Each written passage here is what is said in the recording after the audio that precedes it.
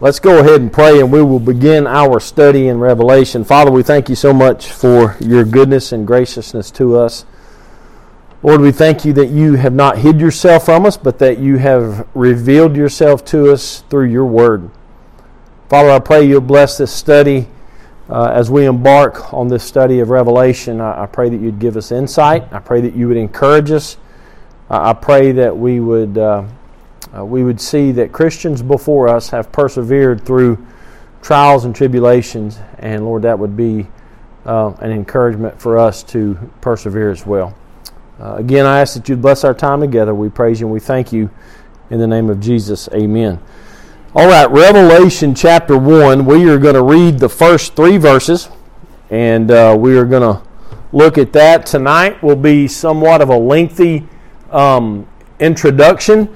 I'll give a little bit of background and a little bit of setting, and 3 different ways that Revelation is usually interpreted, and then we've got a few things to look at from this passage tonight. So, Revelation 1:1, the revelation of Jesus Christ, which God gave him to show his servants things which must shortly take place. And he sent and signified it by his angel to his servant John, who bore witness to the word of God and to the testimony of Jesus Christ, to all things that he saw. Blessed is he who reads and those who hear the words of this prophecy and keep those things which are written in it, for the time is near. So tonight we are going to begin our study in the book of Revelation, and for several months we have been looking at the doctrine in general of eschatology. That is, the study of end times. And our reason for doing that, one, was the time that we're living in. I know there's people's mind begins to wonder of what's going on and things of that nature. But I also wanted you to see what the Word of God had to say. From Daniel all the way through the end of Revelation. I wanted you to see the whole of Scripture concerning the return of Jesus and just that whole doctrine of end times as well. And also that we would, as we were studying through this, that we would it would prepare us for tribulation and persecution that lies ahead.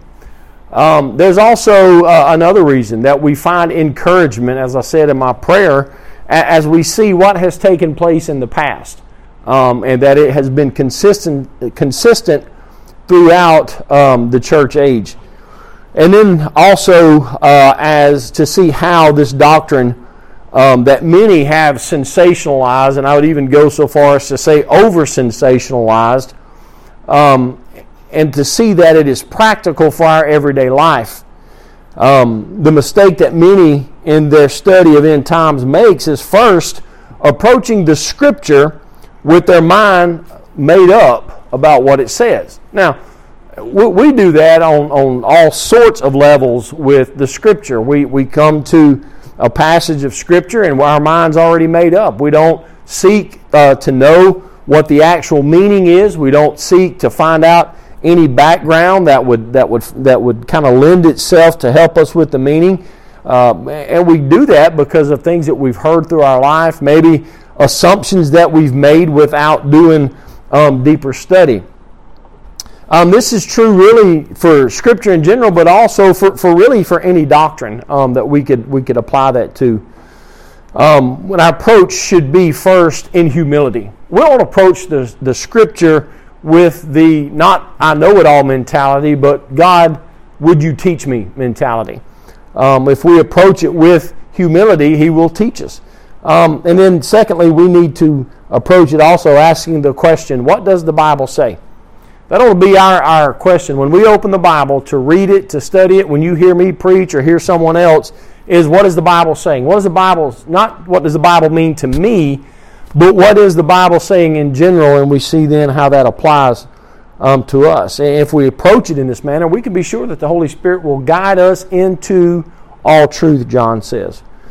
Another mistake that is made is thinking that Revelation is the only book that speaks to the matter of the second return of Jesus. Now, for the longest time, that's where I was. I thought that Revelation was the only book that spoke to that. And when I began to pastor and preach and study, and I began to see that, hey, Daniel was talking about it in the Old Testament as well. And that, again, was the point of studying this doctrine as a whole. Now, the book of Revelation speaks to the second coming of Jesus, as we'll see, but it also speaks to all that the church will go through throughout the church age, otherwise known as the millennium. I was once asked, does it really matter what I believe concerning end times? Now, our leaders in our Southern Baptist Convention, namely Al Mohler, president of Southern Seminary, has said that this is what he calls a tertiary doctrine, a third-tier doctrine. In other words, it doesn't matter what you believe about that. And I would contend that, yes, it does matter what you believe, because, number one, we want to know what the Bible says, but number two, if all doctrine is profitable, then it has to have an effect on my life. And we'll see that here in a moment as well. Now, the person that asked this question, I don't think was being defiant in any way, but really believed that this particular doctrine had no effect on his day-to-day life. And we'll see that it does have an effect on this day-to-day life. 2 Timothy 3:16 is familiar to all of us. All Scripture is given by God, or it is God-breathed and is profitable. And it goes on to say for doctrine, for reproof, so on and so forth. And this word profitable means advantageous or beneficial.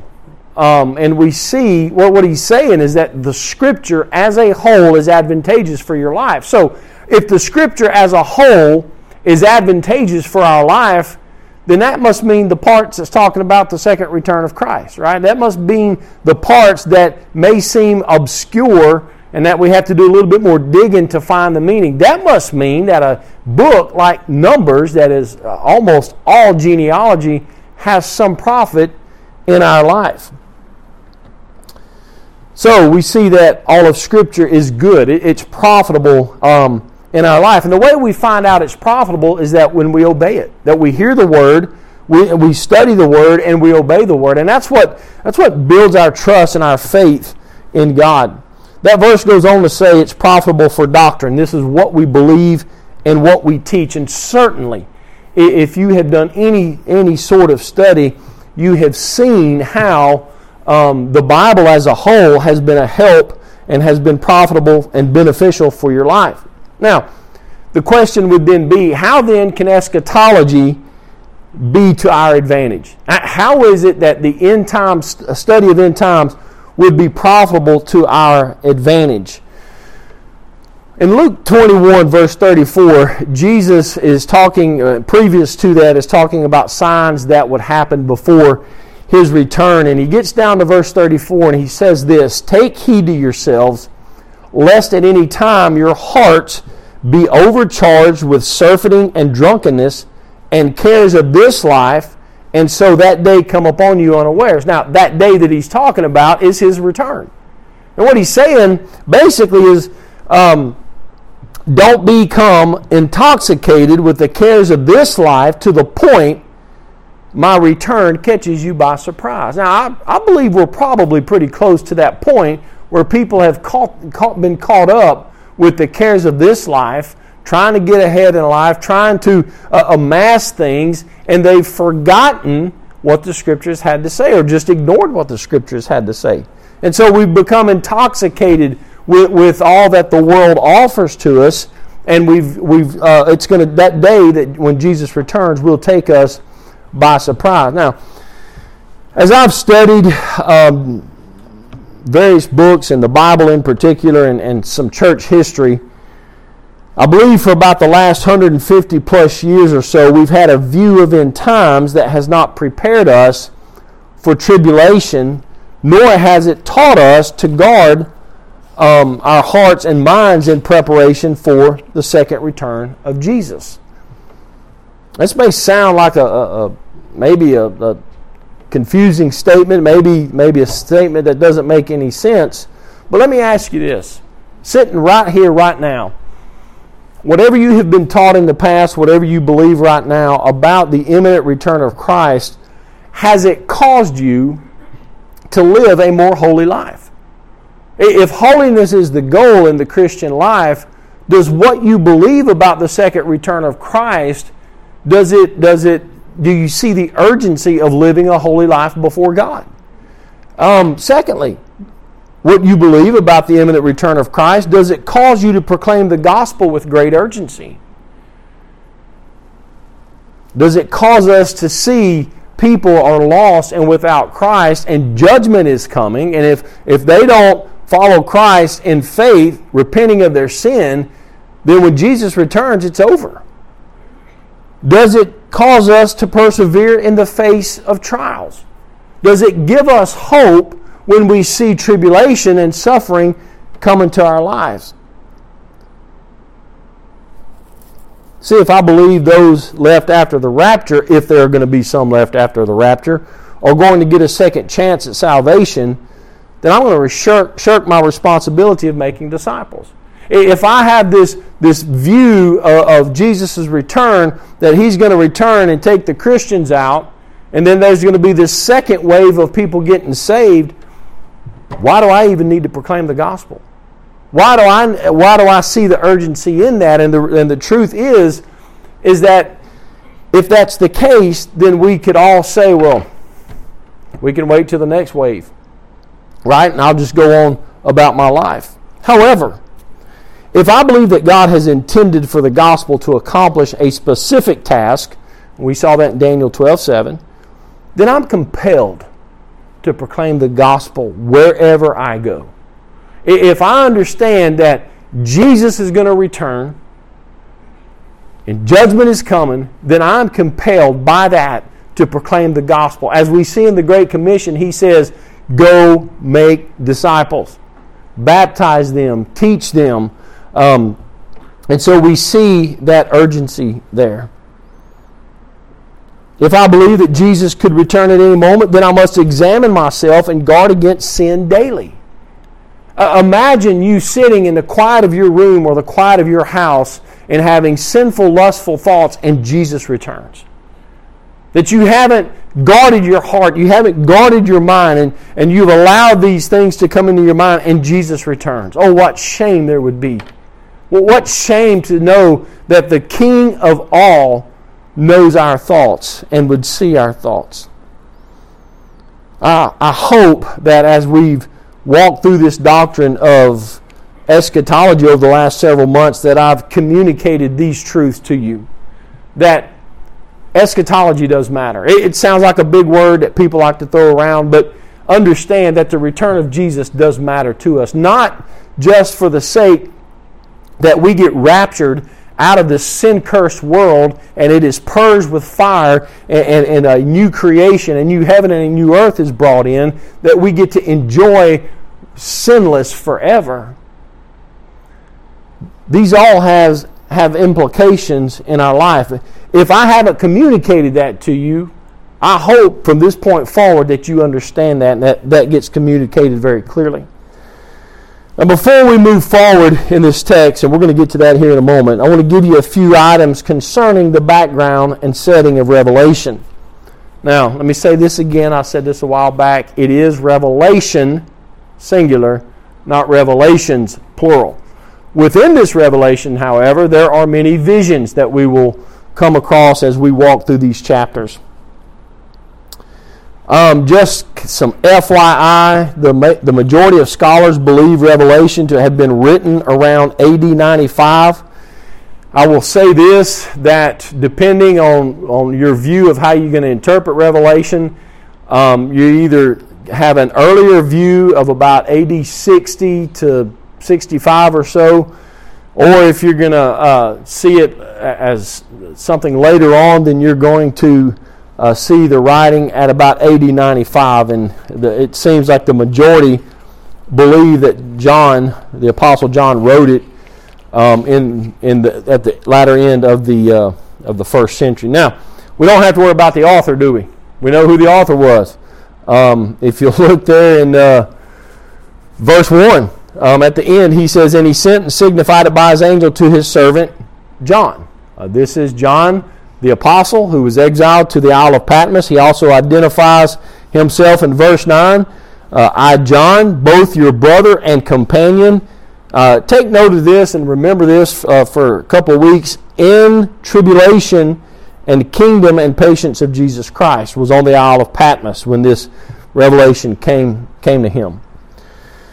Now, regarding the views of interpretation, and I'll try to type up an outline for you on this. I didn't have time today, but I'll work at that this week and get that out, because it's not some words that you need to memorize.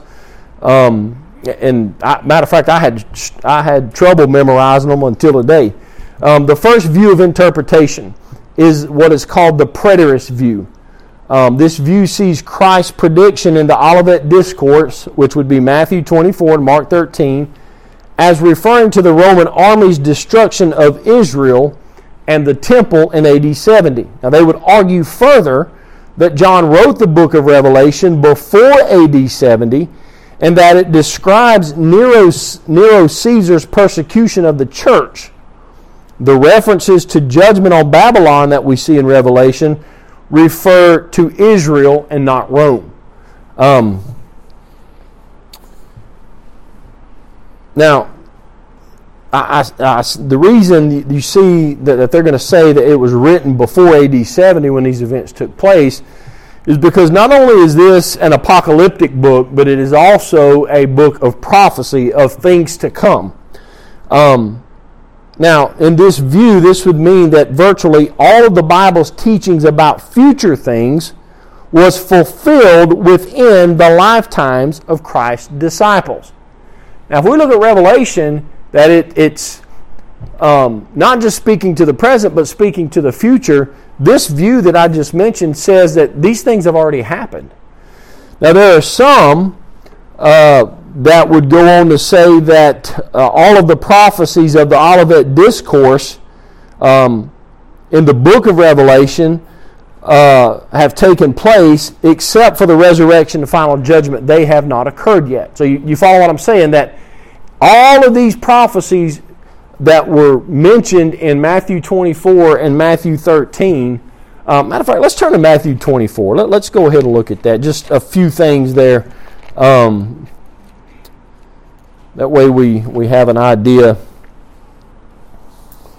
Matter of fact, my Bible at the top has a title of the Great Tribulation. And really we could call it Great Tribulation, not the Great Tribulation, because it speaks to tribulation throughout the age of the church. In verse 3, he says, now as he sat on the Mount of Olives, the disciples came to him privately, saying, "Tell us, when will these things be?" I'm talking about Jesus talking about the temple. Back in verse 2, "Do you not see all these things? Surely I say to you, not one stone shall be left here upon another that shall not be thrown down." So they begin to ask, when will these things be? And matter of fact, the "when will these things be" question, if you'll remember that from Daniel chapter 12. Remember, one of the angels looked at the one who was over the water and said, "How long until these things be?" And so that's what the disciples are asking. They say, "Tell us, when will these things be, and what will be the sign of your coming and of the end of the age?" Now, people get caught up in that all the time about these signs. Remember, there's a book that come out several years ago, four blood moons, right? We've done past that fourth blood moon, if I remember right, and nothing's happened yet. And let me say this, that one of the issues of sensationalizing eschatology is that there's money to be made. I mean, there's been movies and books for years written and made, and billions of dollars that literally have been made from this very doctrine. And you've got all these competing views, and they all say, well, we're all of Scripture. How do we know what Scripture says? Well, we'll see that as we've gone through this doctrine over the last several months, but even as we go through Revelation. What will be the sign of your coming? So they understand, and of the end of the age. They understand two things: that Jesus is going to return, and that this present age that they were in and that we are now in is going to have an end. It's going to come to a consummation. So Jesus goes on to say in verse 4, "Take heed that no one deceive you, for many will come in my name, saying, I am the Christ, and will deceive many." Now you couple that with 1 John chapter 2, that there are, even now John said at that time, there are many antichrists. There are many that oppose Christ. There are many who oppose the gospel. And so what's the end going to look like? It's going to be many people coming in the name of Christ, portraying themselves as Christ, yet being opposed to Christ. Look at verse 6. He says, "You will hear of wars and rumors of wars. See that you are not troubled, for all those things must come to pass, but the end is not yet. For nation will rise against nation, kingdom against kingdom, and there will be famines, pestilences, and earthquakes in various places." Now, what has been the consistent thing going on? If you've studied any kind of American history, world history, church history, there has been consistently wars and rumors of wars and nations rising against nation. So things are continuing in a sense as they've always been, but it will be heightened. Earthquakes in various places. We're hearing of earth in various places. Think about just the last few years we've seen tsunamis. I mean, who would have thought of an earthquake at the bottom of the ocean that creates this wave? He says, "All those are the beginning of sorrow. Then they will deliver you up to tribulation and kill you, and you will be hated by all nations for my name's sake." He's talking to the disciples here, but think about where we're at right now. That in reality, I think I saw the other day it was 52 countries the Bible is illegal in. You get caught with a Bible in these countries, there's serious consequences. In verse 10 he says, "Then many will be offended, will betray one another, and will hate one another." That word offended there, I believe, is a scandalon. It's scandalous. They will be scandalized. They will betray one another. I mean, what's it like to, think about this, what's it like to come into church and you're looking around wondering who's going to betray who? You think about things like that. "Then many false prophets will rise up and deceive many." Now, speaking of false prophets, this last year, it's called the New Apostolic Reformation. It is a hyper-charismatic wing of Pentecostalism full of false prophets. Every prophet prophesied that President Trump would win the election. They lied. Now they're offering these so-called apologies. But false prophets, they're abounding. It seems like every day there's a new one pops up on YouTube or pops up on the feed on Facebook. Look at verse 12. "And because lawlessness will abound." I mean, you think about this. We've got something going on in our government right now that is illegal. I mean, they're trying to prosecute a private citizen now. Trying to impeach him is what they're trying to do. Now, this is not in defense of President Trump. This is in defense of lawfulness against lawlessness. I mean, they're people that make up their own rules as they go. Lawlessness is abounding. I mean, just look around. This week in Iberia Parish, there was a guy escaped from a cop, jumped in his cruiser, and took off, and they had to go on a chase. I mean, you think about all the craziness that's going on.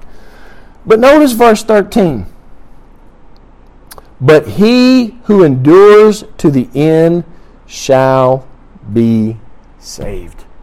That's the perseverance of the saints.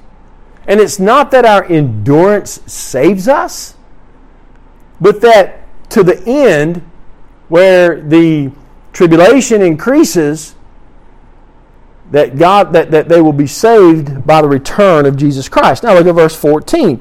"And this gospel of the kingdom will be preached in all the world as a witness to all the nations, and then the end will come." That sounds pretty simple, does it not? We got a list of things that's going to happen, and we've seen those things happen over our lifetime, and we see them increasing. And he says, the gospel will go out, and then the end will come. You compare that to Daniel 12:7, where it says that that the power of the holy people will be scattered. Right? And there's other scriptures that we could bring into it as well. And so when the gospel, is what I said a moment ago, when the gospel has accomplished what God has intended for it to accomplish, Isaiah 55, 8 through 11, then the end will come. There's no need to go on. Look at verse 15. Therefore, when you see the abomination of desolation spoken of by Daniel the prophet standing in the holy place, whoever reads, let him understand. Then let those who are in Judea flee to the mountains. Then it goes on and on. But the understanding here is that it predicts that whole thing, if you read on in chapter 24, and Mark 13 is the parallel passage, if you read that whole thing, what this view I just talked about says, all of that happened before AD 70, or by AD 70. Now, that would be what's called full preterism. They believe that even the return of Jesus and the resurrection of the saints happened in AD 70. Now, what would be called a partial preterist says that, yes, all of that happened before AD 70 with the exception of the resurrection and the return of Jesus. Now, if you've got some questions, when I'm done here, we're gonna have a time of questions. I don't want y'all to leave tonight scratching your head. So what this means is that virtually all of the Bible's teachings about future things was fulfilled within the lifetime of Christ's disciples. Now, the second view would be the total opposite of what I just described. It's called futurism. A futurist centers his theological beliefs around national Israel and believes that most prophecies concerning Israel are to have a literal fulfillment in the future after the Christian church has been taken out of the world. Now, I don't want to go down this rabbit hole too deep because we can go really deep with that, but we need to understand that God had one purpose for Israel. Now, that's not to say that He could not bring a revival to Israel.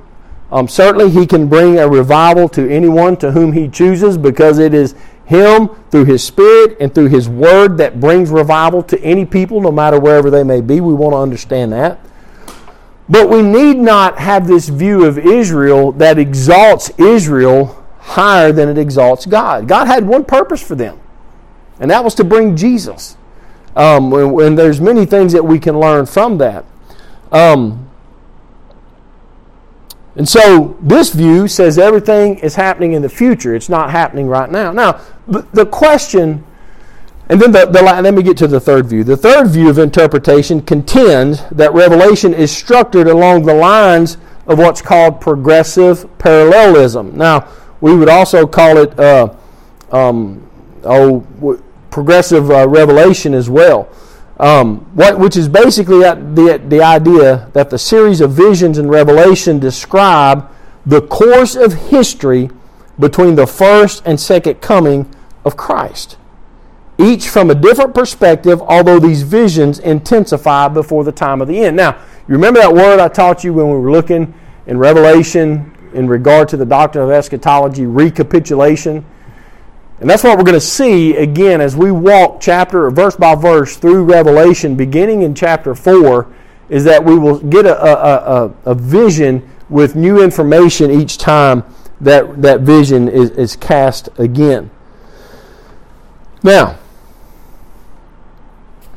here's a couple of questions I got in regards to those three. So we got one that says everything happened before AD 70, with the exception, some would say, of the resurrection and return of Jesus.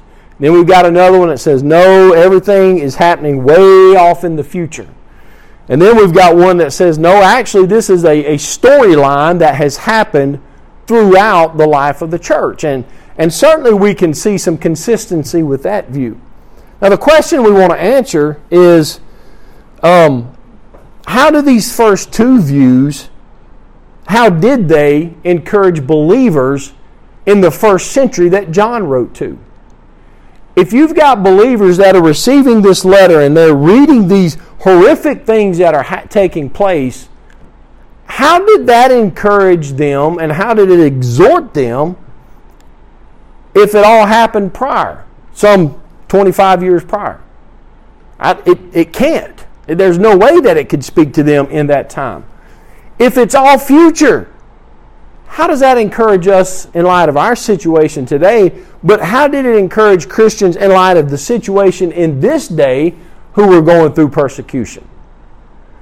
Now, what we need to understand, if the Bible is profitable for all of us, for all generations, and for all walks of life, then it has to mean something that has some legitimacy to it. It has to have a meaning that we recognize and that we can associate with. Now, I realize it seems like I just dumped a ton of information on you, and we're going to keep coming back to this. But here's what we need to understand is that Revelation was written against the backdrop of Roman persecution. Understand that what was going on with John in his day, I believe it was under Domitian, was this Roman persecution against the church. Now, Christians were called atheists. You know why? Because they didn't say Caesar is Lord. If you did not say Caesar is Lord, then you were considered an atheist. And you were persecuted for that. And that runs into all kinds of issues. I've mentioned to you before that they had the trade guilds. If you didn't bow to a particular god, if you didn't say Caesar is Lord, you lost the way to make a living. Therefore, that's why the church community became so important, is because they began to exchange goods and services with one another so that they could make a living. So it's against the backdrop of Roman persecution. Understand that tribulation, persecution, and suffering has always been a part of the life of the church in one form or another. There have been times of ease, there's been times of tranquility, as we've seen with Hebrews, but there's also been quite a bit of time of trouble. Now, our response to the suffering reveals the reality and depth of our faith, or it will reveal the shallowness and lack thereof. James said, "Count it all joy when you fall into trials of various kinds." The proper response to tribulation and persecution and suffering is joy. Why? Because we know God is working through that trial, through that suffering, to refine our faith, to strengthen our faith, to build our trust in Him. And so, whatever view of eschatology or in time the return of Christ that we have, it ought to be that it encourages us and causes us to walk in holiness, but also to realize that no matter what befalls us in this life, if I were to have someone walk through the back door and shoot me for standing up here preaching, I'm in the presence of my Savior, right? I mean, what joy it would be to see Him face to face. Now, the recipients of this letter are the 7 literal churches in Asia Minor. I've heard throughout my lifetime these are 7 church periods. I wouldn't agree with that at this point. There are 7 literal churches. However, when we get to that point, we will see that these churches were faced with various trials and various things that they were going through. I've said that, well, we've all heard that America is nowhere found in the Bible, and I would disagree with that. I would say that the Laodicean church is a picture of American Christianity today. We're rich and increased with goods and have need of nothing. And the reality that we're faced with, though, is that there are people panicking over the possibility of tribulation and persecution coming upon us. Why should we panic? I mean, it's been a part of the life of the church, throughout the life of the church. Wow. All right, I'm going to stop there tonight.